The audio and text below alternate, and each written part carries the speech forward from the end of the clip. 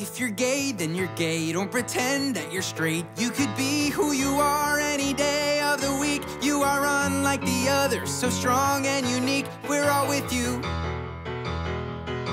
If you're straight, well, that's great. You can help procreate and make gay little babies for the whole human race. Make a world we can live in where the one who you love's not an issue.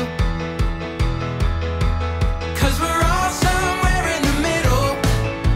We're all just looking for love to change the world.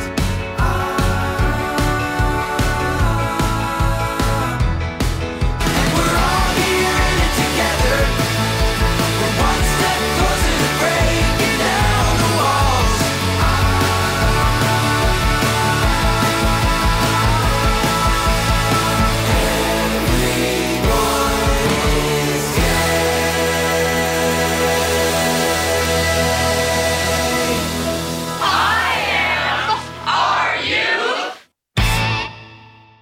Thanks for tuning in, and welcome to the December 16th, 2019 edition of I Am Are You Radio Magazine, the world's longest-running lesbian, gay, bisexual, transgender radio show, now including the queer and intersex communities in our mission statement and proudly promoting our allies. Hello, I'm Michael Taylor Gray. Tonight, Steve Pride sits down with portrait artist Don Bachardy in his Santa Monica, California home to talk about his work and his life with writer Christopher Isherwood. But first, in Storytellers, I sit down with Rich Valenze, founder and CEO of Raise a Child, an organization that finds and supports people who are interested in becoming foster and adoptive parents. Within our ever-expanding LGBTQI+ community, there are many heartfelt, challenging, intriguing, and entertaining stories to tell. I'm Michael Taylor Gray, and this is Storytellers. So today in studio, we have Rich Valenze, founder and CEO of Raise a Child, founded in 2011 to make the process of fostering and adopting easier for the LGBT community. What was the impetus for the founding of this organization? It really kind of happened based on my own experience. I got to an age where I decided, well, if I'm not in a relationship by this time, I'm going to go ahead and have a family anyhow. And for me, it always made sense to foster and adopt. Where in the LGBTQ plus spectrum in our community, where do you fall in line? So I'm a gay man. I have been out since I was about 27. I might have been a little confused up until that time, but You worked things out. I worked things out. I found my way.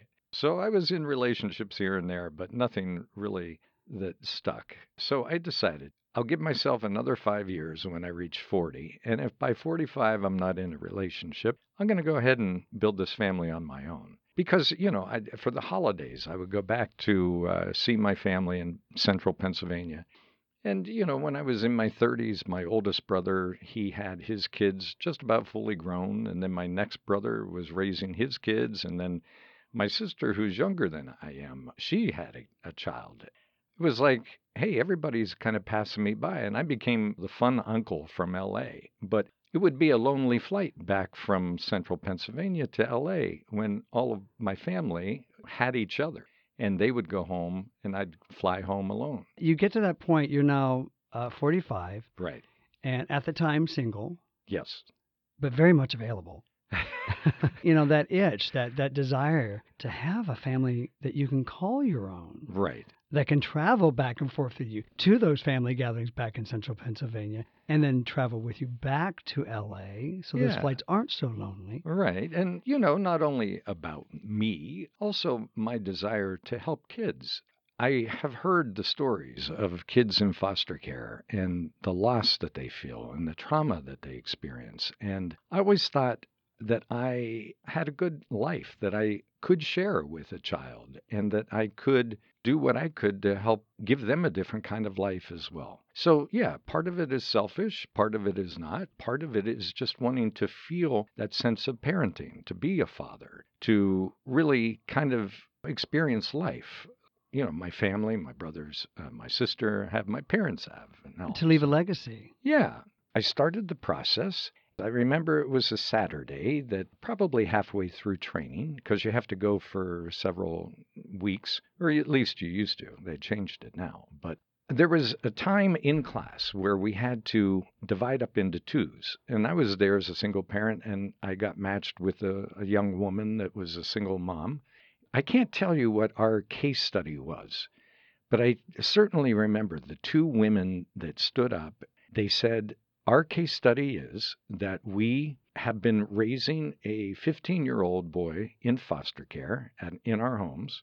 The two women weren't related. They were just assigned together. And they said he had trouble at school, and he's come home from school one day, and he announces to us that he is gay. What would you do? And the one woman said, who was dressed very conservatively, she said, well, this is against my religion, so I would have to send him back to the system. I couldn't raise him. And I couldn't believe what I was hearing. And the other woman said, well, I'd have to turn him back too, because I have a 14-year-old son of my own that I gave birth to, and there's no way I'm going to allow that one boy to make my son gay. And I got a smile on my face, and I thought, the instructors are going to set these women right on the laws in California and how things work. Instead, the three instructors kind of looked at one another, took pause, turned red in the face, and said, well, okay, let's continue on. And they never addressed it. Just went right past it. They went right past it. And that might not have affected anyone else in the class of about 30 people. But it affected me. But it does reinforce those notions that being around gay people makes you gay. Yeah.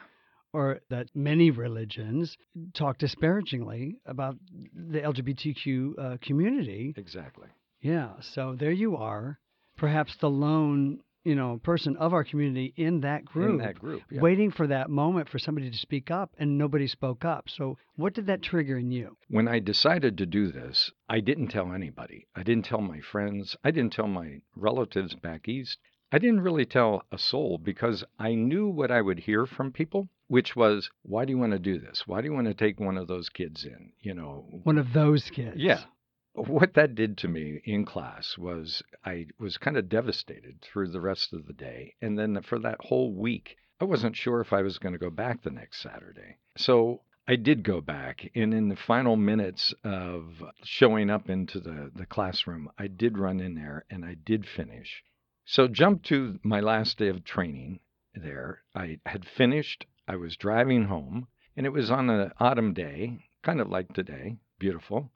I called my mother back home in Pennsylvania, and I said, Mom, what are you doing? Well, I'm watching the Penn State game. Did you see it? I said, no, I've kind of been busy on Saturdays. What have you been doing? I said, well, remember when I came out to you and you told me what a disappointment I was and how, you were so upset that I'd never give you grandchildren. I'm calling you today to tell you that I'm going to make you a grandmother again. And there was a long pause on the phone, and I look at the flip phone because it's a few years ago, and we were still connected. And I said, Mom, are you there? And this wasn't playing out as at all like I had imagined. So what's in your head? Those wheels are turning in her head. What do you think those wheels are saying?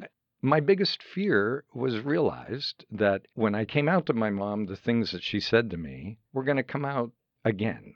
That's kind of what happened. When she finally spoke, she said, I guess I'm just afraid for you. I said, afraid of what?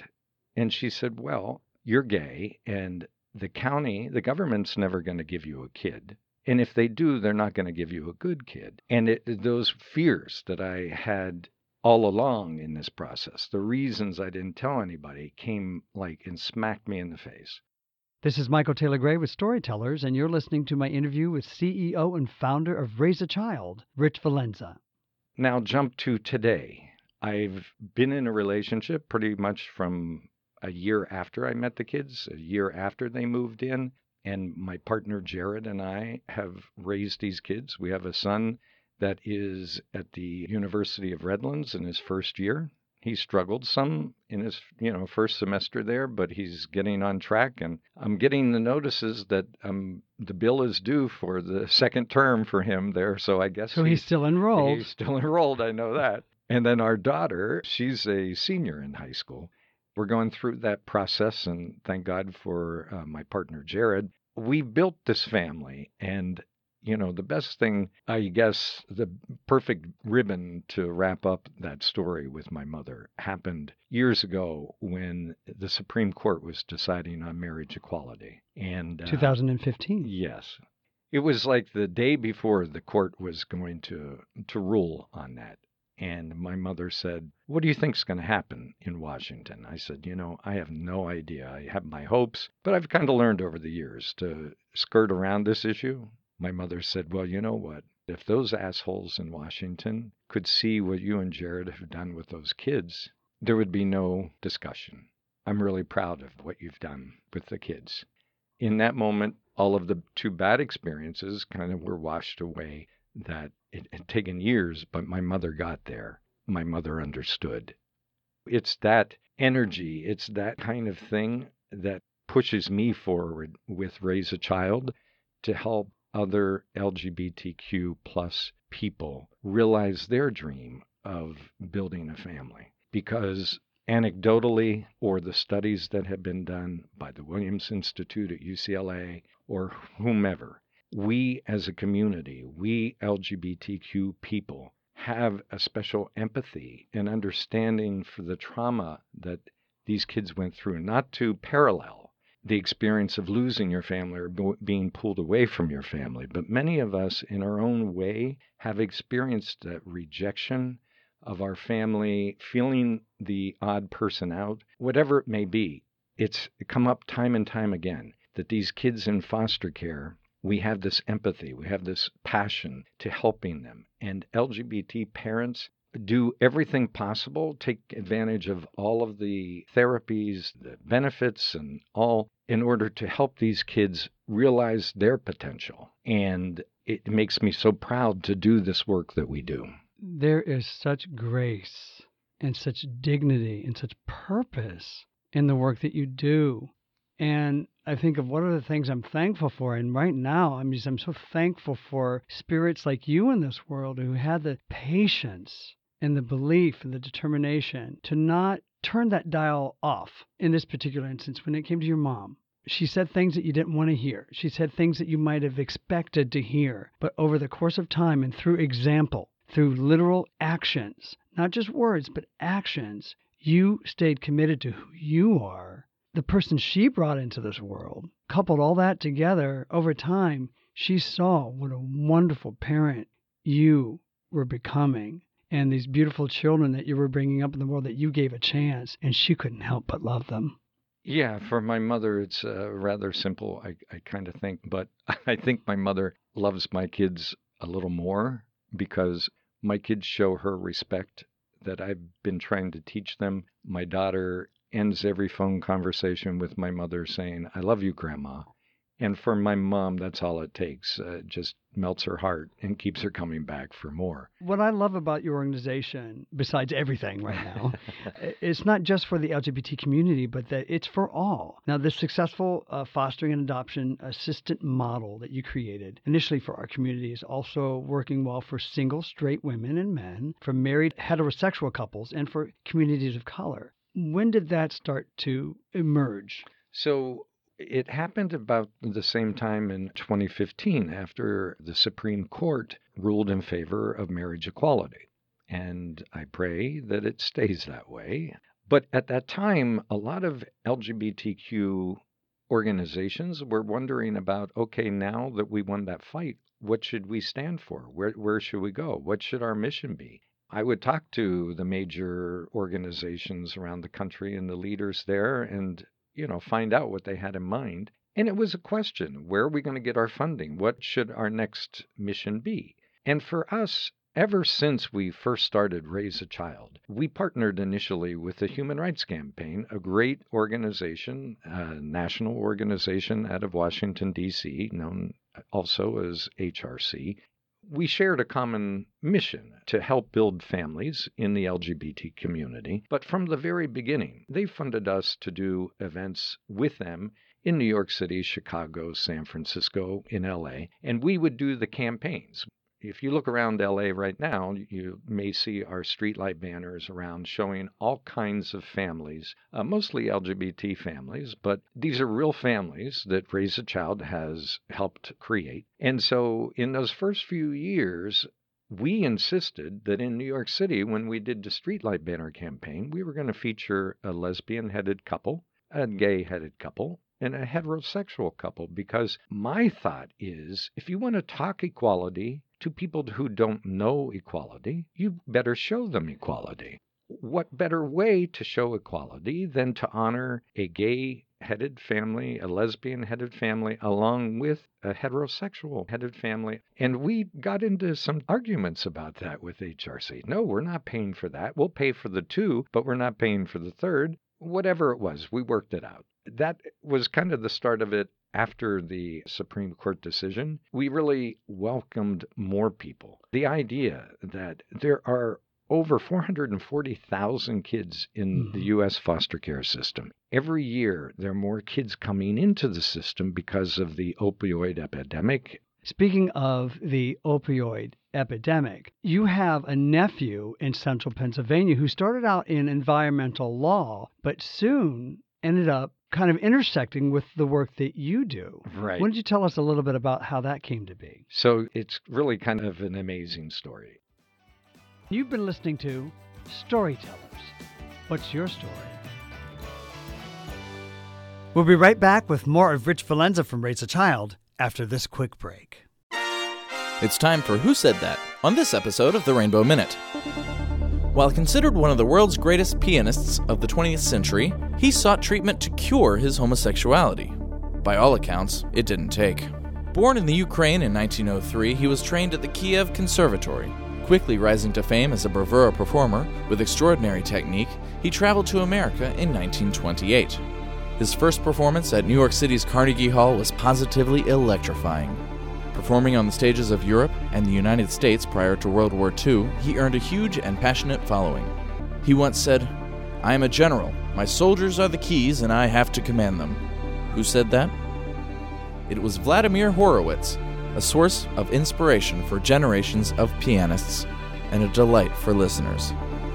The Rainbow Minute is produced by Judd Proctor and Brian Burns and recorded in the studios at WRIR in Richmond, Virginia, and read by volunteers like me, Dustin Richardson. Thank you for being a friend. Oh, look, I can accept the fact that he's gay, but why does he have to slip a ring on this guy's finger so the whole world will know? Why did you marry George? We loved each other. We wanted to make a lifetime commitment, wanted everybody to know. That's what Doug and Clayton want, too. Everyone wants someone to grow old with, and shouldn't everyone have that chance? Sophia, I think I see what you're getting at. I don't think you do. Blanche, will you marry me?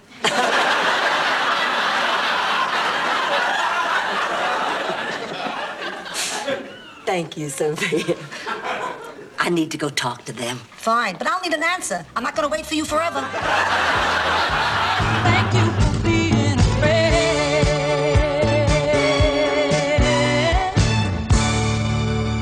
Hi, I'm Leslie Jordan, and you're listening to I Am Are You. I am are you. I am are you.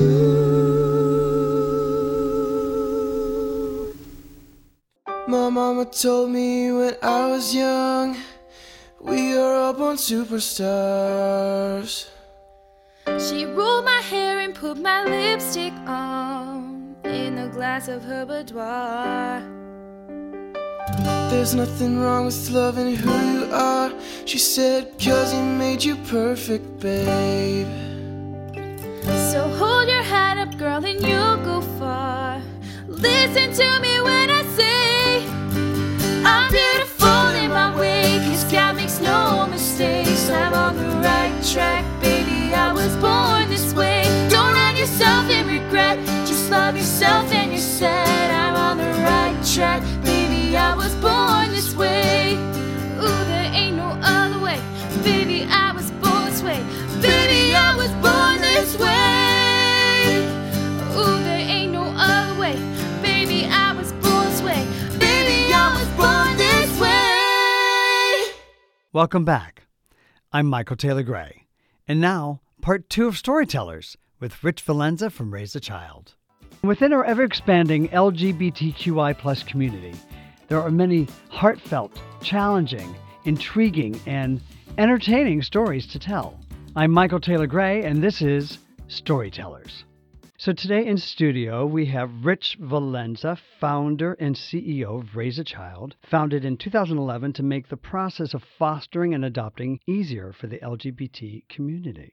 There are over 440,000 kids in the U.S. foster care system. Every year, there are more kids coming into the system because of the opioid epidemic. Speaking of the opioid epidemic, you have a nephew in central Pennsylvania who started out in environmental law, but soon ended up kind of intersecting with the work that you do. Right. Why don't you tell us a little bit about how that came to be? So it's really kind of an amazing story.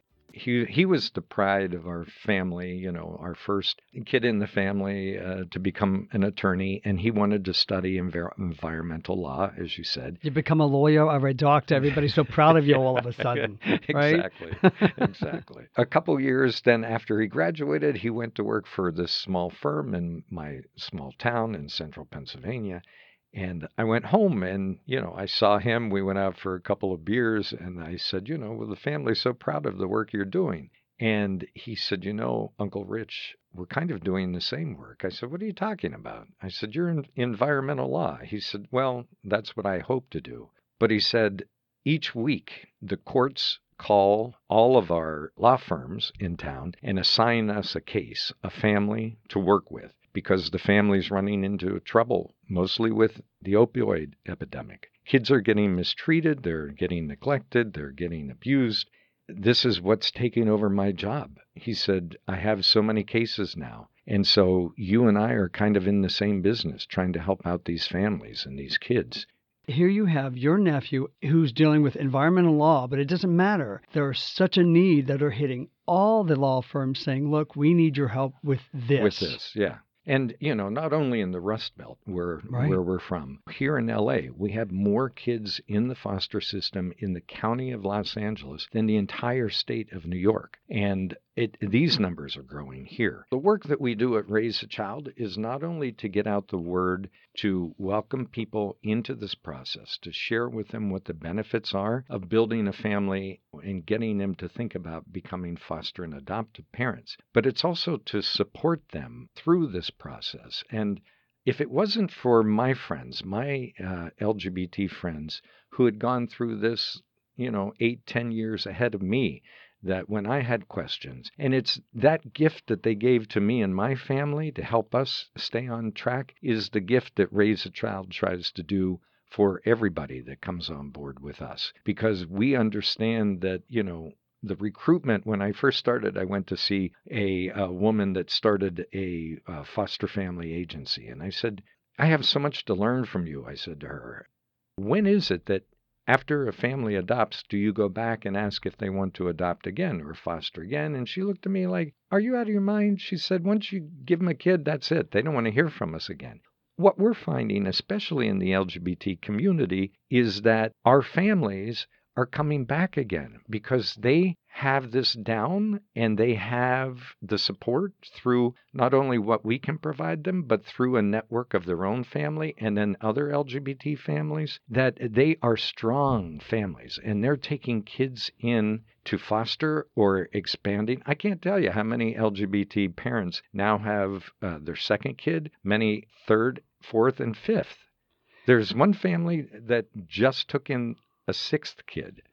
And, that's not me, but, but that's God amazing. Bless Yes, God bless him. And let me tell you, I'm going to introduce you to my nephew and his husband. They live just outside of Charlotte, North Carolina.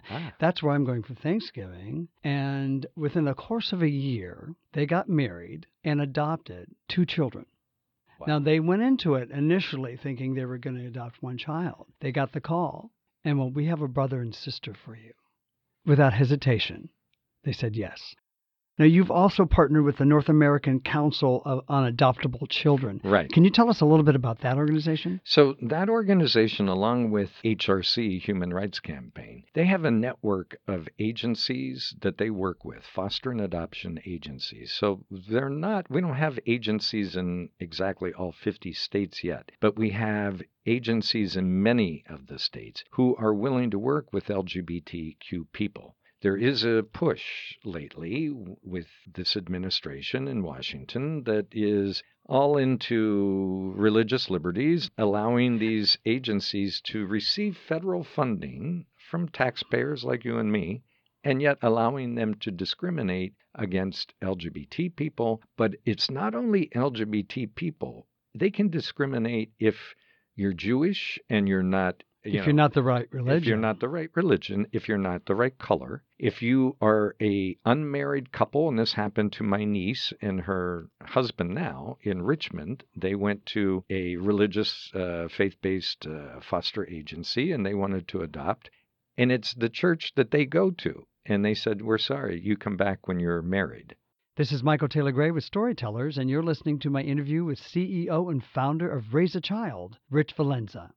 If we're discriminating against single moms and single dads and all of that, there are so many women out there whose husbands have passed away that have done an exceptional job at raising their kids. The reverse for fathers. There's LGBT people who gave birth in a marriage and then later came out, and we have no business discriminating. When there's over 440,000 kids in the foster system, we need every good parent to step up, and we need to celebrate and support every great parent to do this work. Absolutely. The ripple effect of those kind of discriminatory practices harms everybody. Now, the nuts and bolts of your organization, as of 2018, Raise a Child was serving a growing database of over 8,200 current and prospective foster and adoptive U.S. households. Where's that number today? First of all, you've done amazing homework on us. Thank you. Thank you. Our mutual friend, Dr. Kim, would be very proud. Dr. Kim is a former boss of mine, full disclosure, and an ongoing consultant for Raise a Child. Yes. And she is a major factor in bringing us together and making this conversation happen today. So we're both very grateful to her. Yeah. So where is that 8,200 number database? Has it grown since then? It's grown since just a couple of years ago. We're now at 13,000 people. That's a considerable growth. Oh, it's unbelievable. So we're adding staff, and soon, if anyone is interested in maybe working in this field, take a look at our website or our social media, because we're looking to hire. Over the end of this year, 2019, and going into 2020, depending on when an individual hears this particular conversation of Storytellers, if somebody's interested in getting involved with Raise a Child, either as they're interested in adopting or fostering or being a part of the organization in terms of the nuts and bolts of it, how can they do that? How can they reach out? So our website, raiseachild.org, has all of the information. Our phone number is 323-417-1440. But the website, you'll find there where you can register if you're looking to learn more about fostering and adopting, or you can donate, or there's volunteer opportunities. In early December, we have a number of events all over LA County going on, and these are free events. And we have Alec Mapa, the comedian, actor, foster and adoptive father. He will be there doing a little bit of his shtick. A great spokesperson for Raise a Child, Alec Mapa, wonderful entertainer, and a wonderful father. A wonderful father. And we meet you at the door with, a glass of Prosecco or, bubbly water, or whatever your thing is, to calm your nerves, because I remember what it was to go into one of these meetings and how ill at ease people are. So we want to get through that and really talk to people to their heart and expand their minds about these kids and the family that they can create. So we try to take good care of people right from the very start. I tell you, Rich, I think we are kindred spirits, because you give me the greatest lead-ins to something I want to ask you. And so with that in mind, about calming nerves, what would you say as a final word here on Storytellers with Rich Valenze, the CEO and founder of Raise a Child. What would you, Rich Valenze, what would you say to someone considering fostering or adopting to assuage any doubts or worries that they might have? What I like to say to people is, if you don't have those kind of nerves about stepping forward, if you aren't wondering what kind of parent would I be, then probably we don't want you, because we want people who are going to question, did I do the right thing for this child? Did I say the right thing? I go to bed and I think, oh my gosh, did I just say something that my kids are going to be damaged for the rest of their life? Many parents, the homes that these kids are coming into the foster system from, they have parents that don't probably think like that or don't know to think like that. We want compassionate people. We want people that can think outside of the box that is themselves and think about what they can do for other folks. So yes, I totally understand if you're nervous. I totally understand that your doubts about everything. And, remember, I didn't tell a soul what I was doing because I knew what they would say. But luckily, I found my way with my family and with my partner, and Raise a Child is here to help you find your way. So, yes, bring your nerves, bring all of your concerns, bring all of that, and let us show you the benefits to fostering and adopting. Everyone is welcome at the table. Absolutely. At Raise a Child. Absolutely. Well, thank you for joining us today. Hey, thanks for this opportunity. You've been listening to Storytellers. What's your story?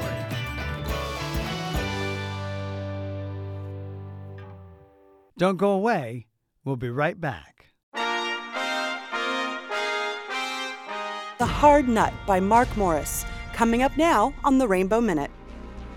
What would Christmas be without the Nutcracker, or in this case, its campy counterpart, the Hard Nut? The ballet premiered in Brussels in 1991 and was created by openly gay choreographer Mark Morris. The Hard Nut doesn't take place in Victorian times, but in 1960s suburbia with a subtle gay subtext. Instead of toy soldiers doing battle with the mice, there are G.I. Joes. The Waltz of the Snowflakes number includes male dancers in tutus, throwing 20 pounds of confetti snowflakes per show, followed by a strong duet with Drosselmeyer and his nephew. Men and women dance on point, including the prissy housekeeper, a drag queen who nearly steals the show. It's pure fun, just like the holiday.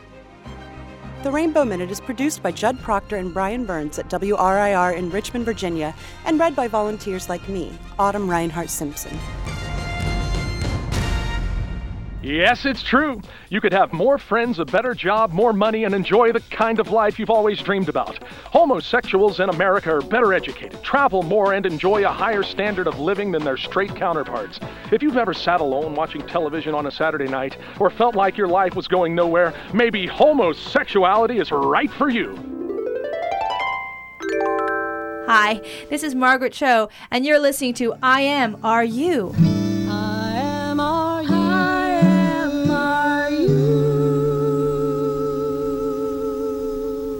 My mama told me when I was young, we are all born superstars. She wrote ahead and put a lipstick on in the glass of her boudoir. There's nothing wrong with loving who you are, she said, 'cause it made you perfect, babe. So hold your head up, boy, and you'll go far.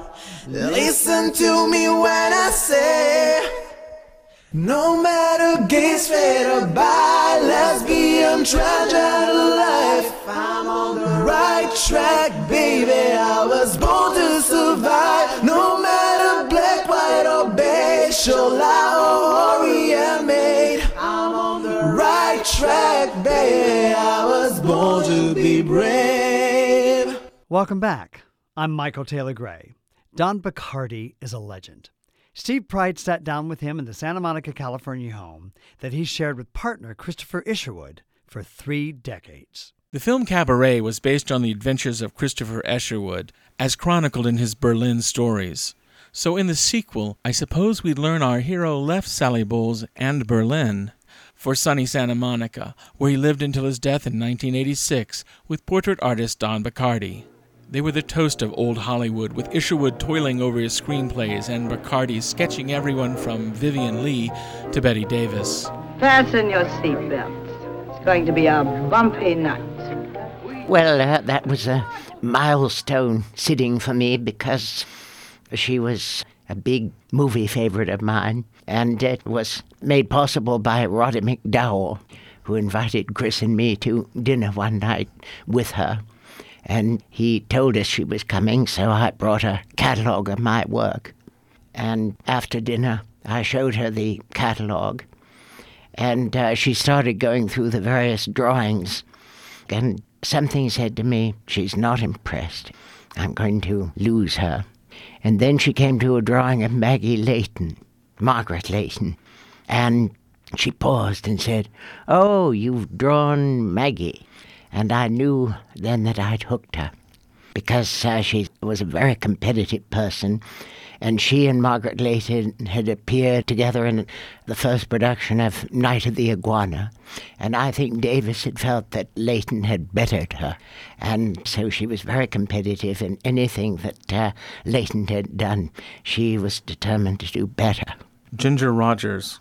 Well, she again was another important figure from my early movie-going. Nothing's impossible, I have found. When my chin is on the ground, I pick myself up, dust myself off, start all over again. She seemed to me the epitome of a glamorous movie star.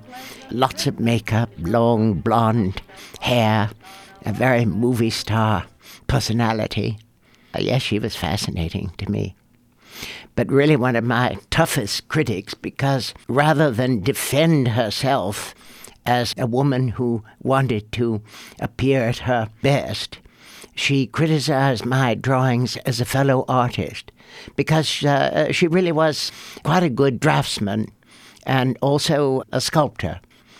She had quite a bit of talent, and she had a definite theory that her face had certain proportions that were immutable, and her length of measurement was a finger.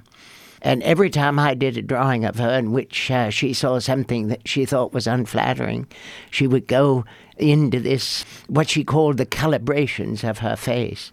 So I suggested that we measure the drawing, and I had a little ruler in my equipment bag, and she and I agreed what would be the equivalent of one finger on the ruler, and we measured out the drawing of her I did, and it was exactly according to her calibrations, and that righted her.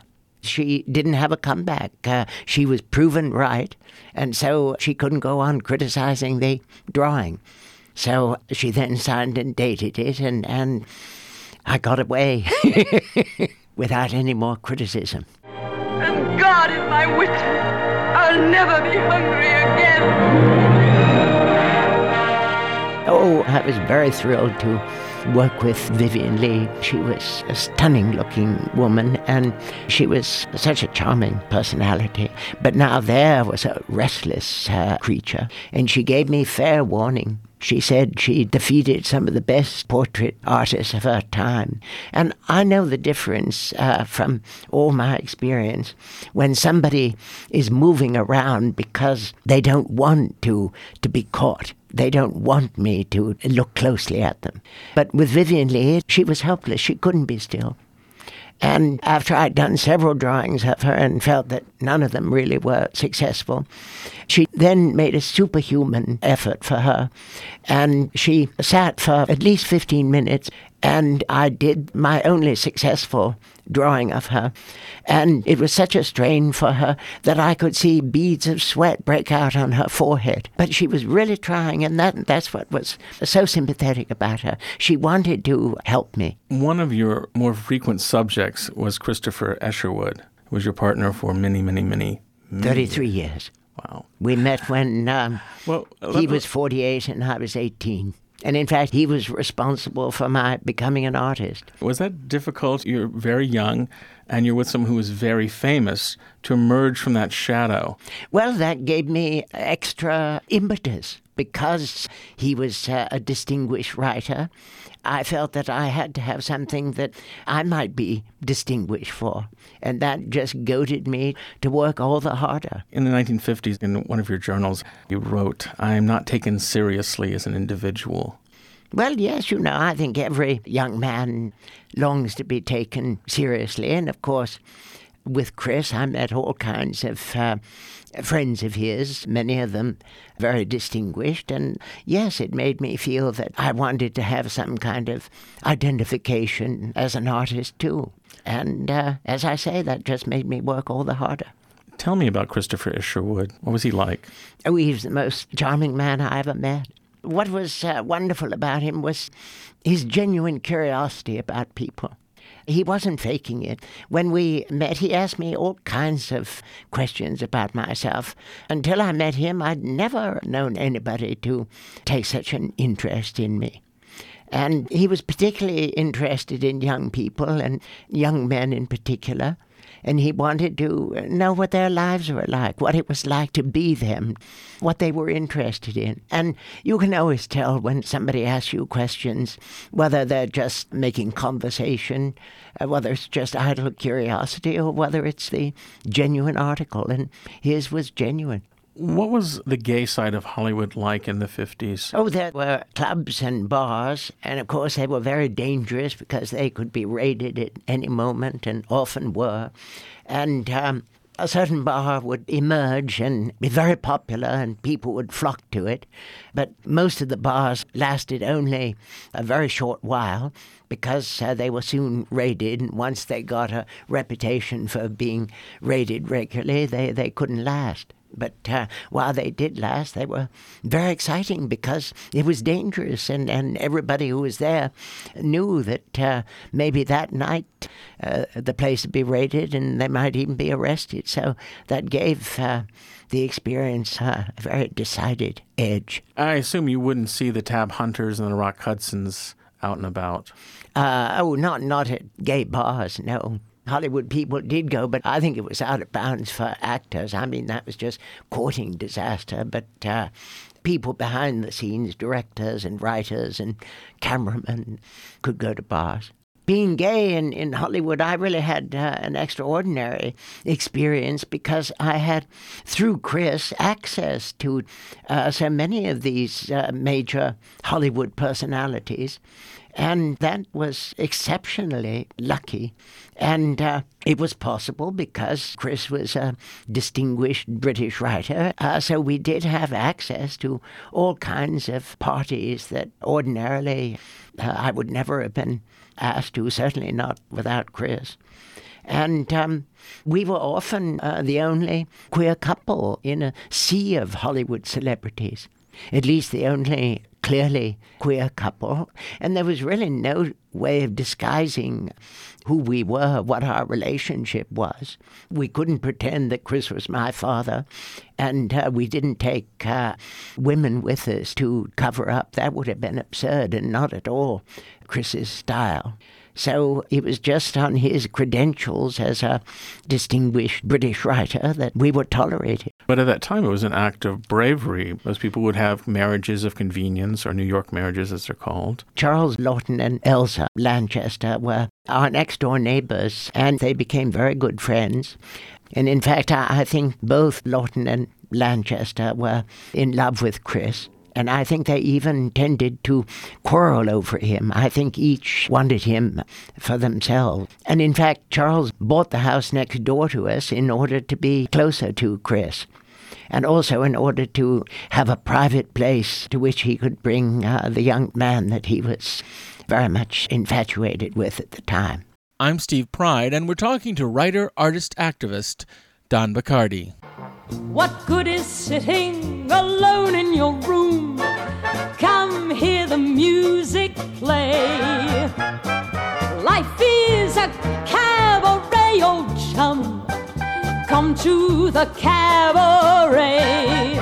What was your take and Christopher Isherwood's take on Cabaret? Well, we became good friends with Michael York, and we both thought that he was very good casting for Chris. Chris, of course, his attitude to Cabaret was understandably resistant to the adaptation of his material. For instance, the Chris character is invariably made bisexual. Even in the Van Druten play, I'm a Camera, there's a suggestion that Chris and Sally are lovers. And of course, that's very much against Chris's original. But he tried to kind of be broad-minded about it. And also, he felt that as soon as Sally is made into not only a singer in a cabaret, but a performer of really expert know-how, that the character of Sally goes out the window because she was essentially an amateur. And Liza Minnelli belting away, she would have been the toast of Europe.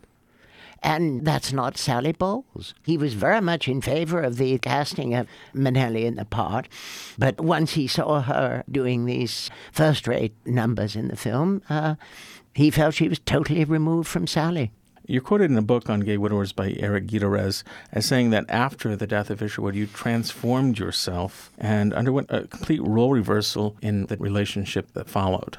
Yes, well, it was a very peculiar experience for me. First of all, reaching the age that Chris was when I first met him. Of course, he seemed so much older, and he was distinguished and from another generation, another country. And suddenly, I found myself the very age he was when I met him, and that was very significant. And he was still alive then.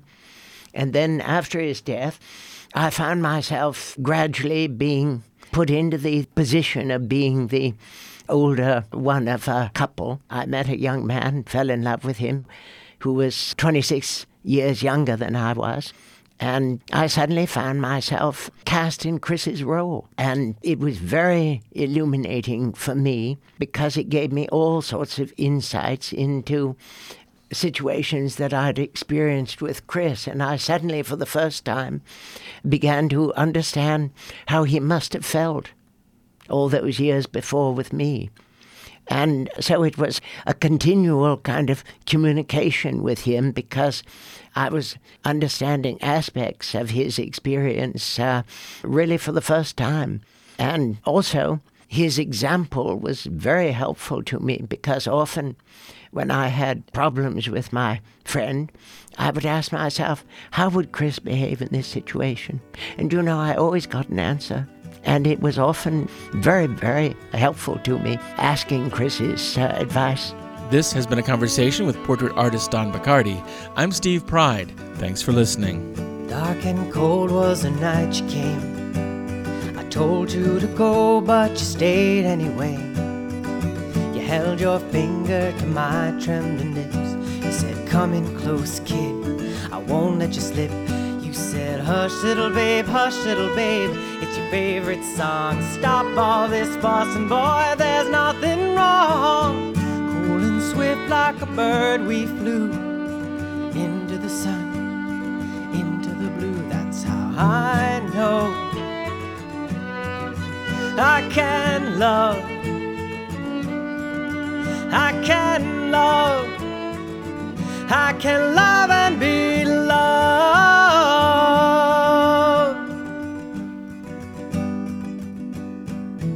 Haunting me in my dreams you fly. I feel your chill when you pass by.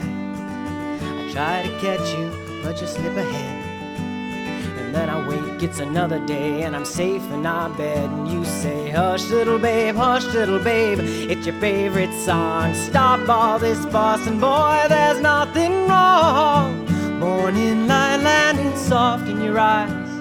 We fly to the sun, we fly to the light. That's how I know I can love, I can love, I can love and be loved. There were storms in my cup, but no one could see, and ghosts in my head hold something cold just for me. But you breathed in warm and I breathed in hope. Now I know, yes I know love's what you do. No, it's not just a word. To love and be loved is to hear and be heard. It's perched on my heart, it's splendid, it's bold, it's the wings of home, it's the wings of my soul. Now I know I can love, I can love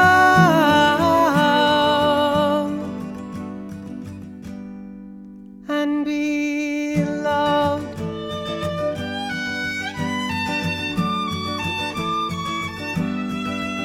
Ooh, I believe, I believe, I believe in love. Well, we still have a couple of minutes, which is enough time for a last word. And tonight, that's an autobiographical audio essay from Steve Pride about his first job and first love at the happiest place on earth.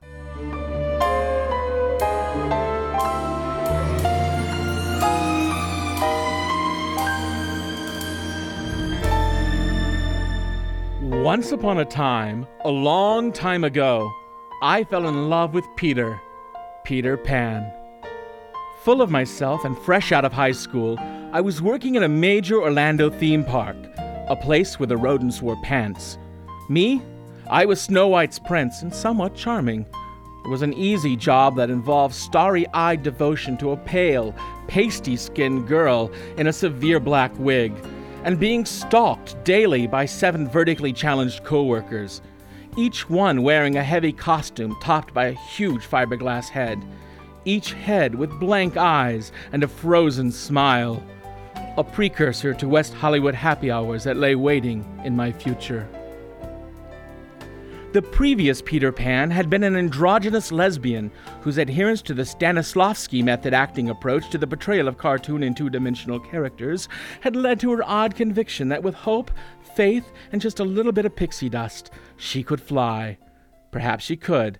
However, apparently not from a second-story balcony at Pinocchio Village House.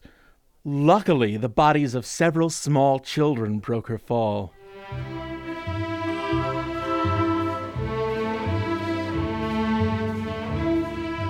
Anyway, I was good at being the prince.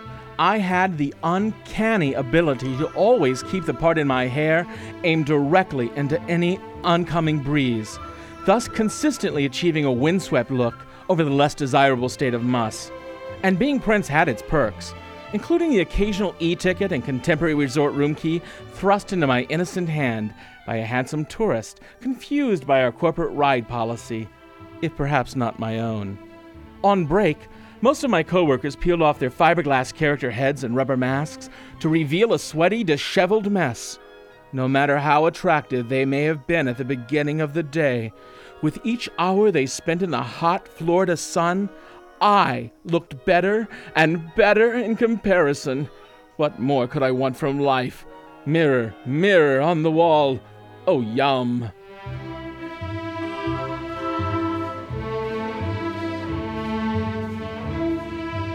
So when the new Peter Pan emerged from character wardrobe, I lay in wait outside.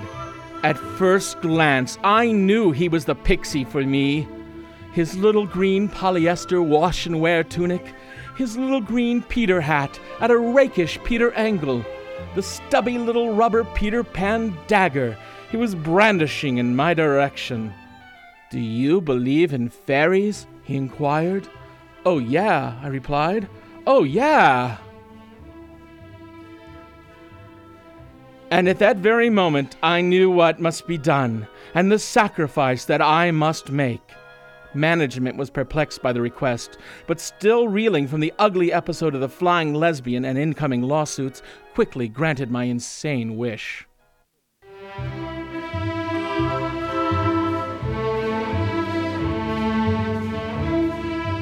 The narrow rubber mask pinched my delicate face in painful, yet still unpleasant ways.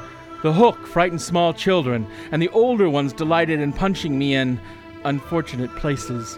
But as Captain Hook, I was near my Peter, and more than anything else, I wanted Peter. We met in Fantasyland. He pulled out his stubby little weapon, and I pulled out my long sword. And we battled past teacups into Tomorrowland. We fought our way across Main Street, past Liberty Square, through Frontierland, and found ourselves deep into Adventureland. Exhausted, we collapsed on the roof of the Pirates of the Caribbean, behind a faux wall, bracing faux cannons, firing faux cannon shots. And in this private spot, he asked me again, "Do you believe in fairies?"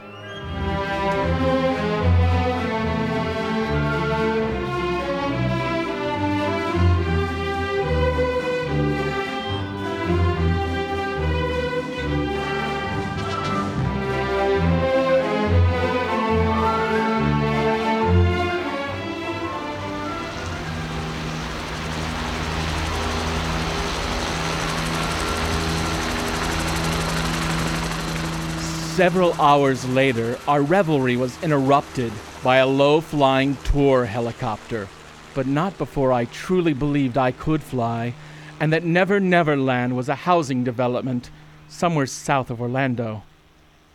Unfortunately, my affair with Peter Pan did not last the summer.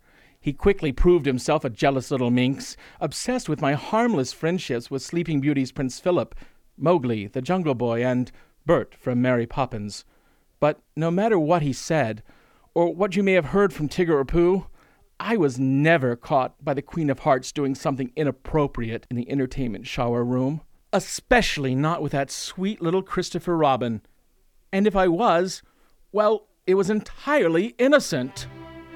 And Miss Queen of Hearts, I think some evil queens just take their role too seriously.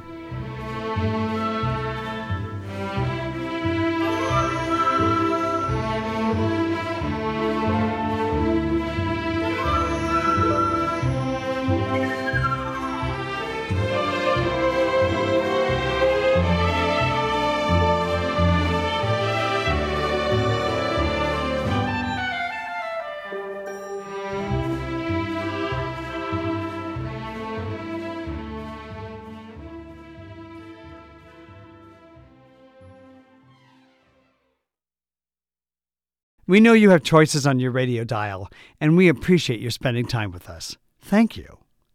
Our thanks go to IMRU's executive producer, Steve Pride, Rainbow Minute producers, Judd Proctor and Brian Burns, and director of distribution, Vash Bodhi. Find us online at imruradio.org and follow us on Facebook at IMRU Radio. If you are a web designer, social media expert, or just interested in LGBTQI community affairs and would like to volunteer with IMRU, email us at volunteer@imruradio.org. A little reminder, you can always hear our weekly show posted to kpfk.org. You can also listen to our podcast, where we'll start presenting longer interviews and content too bodacious to broadcast. And if you want to see us, be sure to check out our promos on IMRU Radio Podcasts on YouTube. Good night.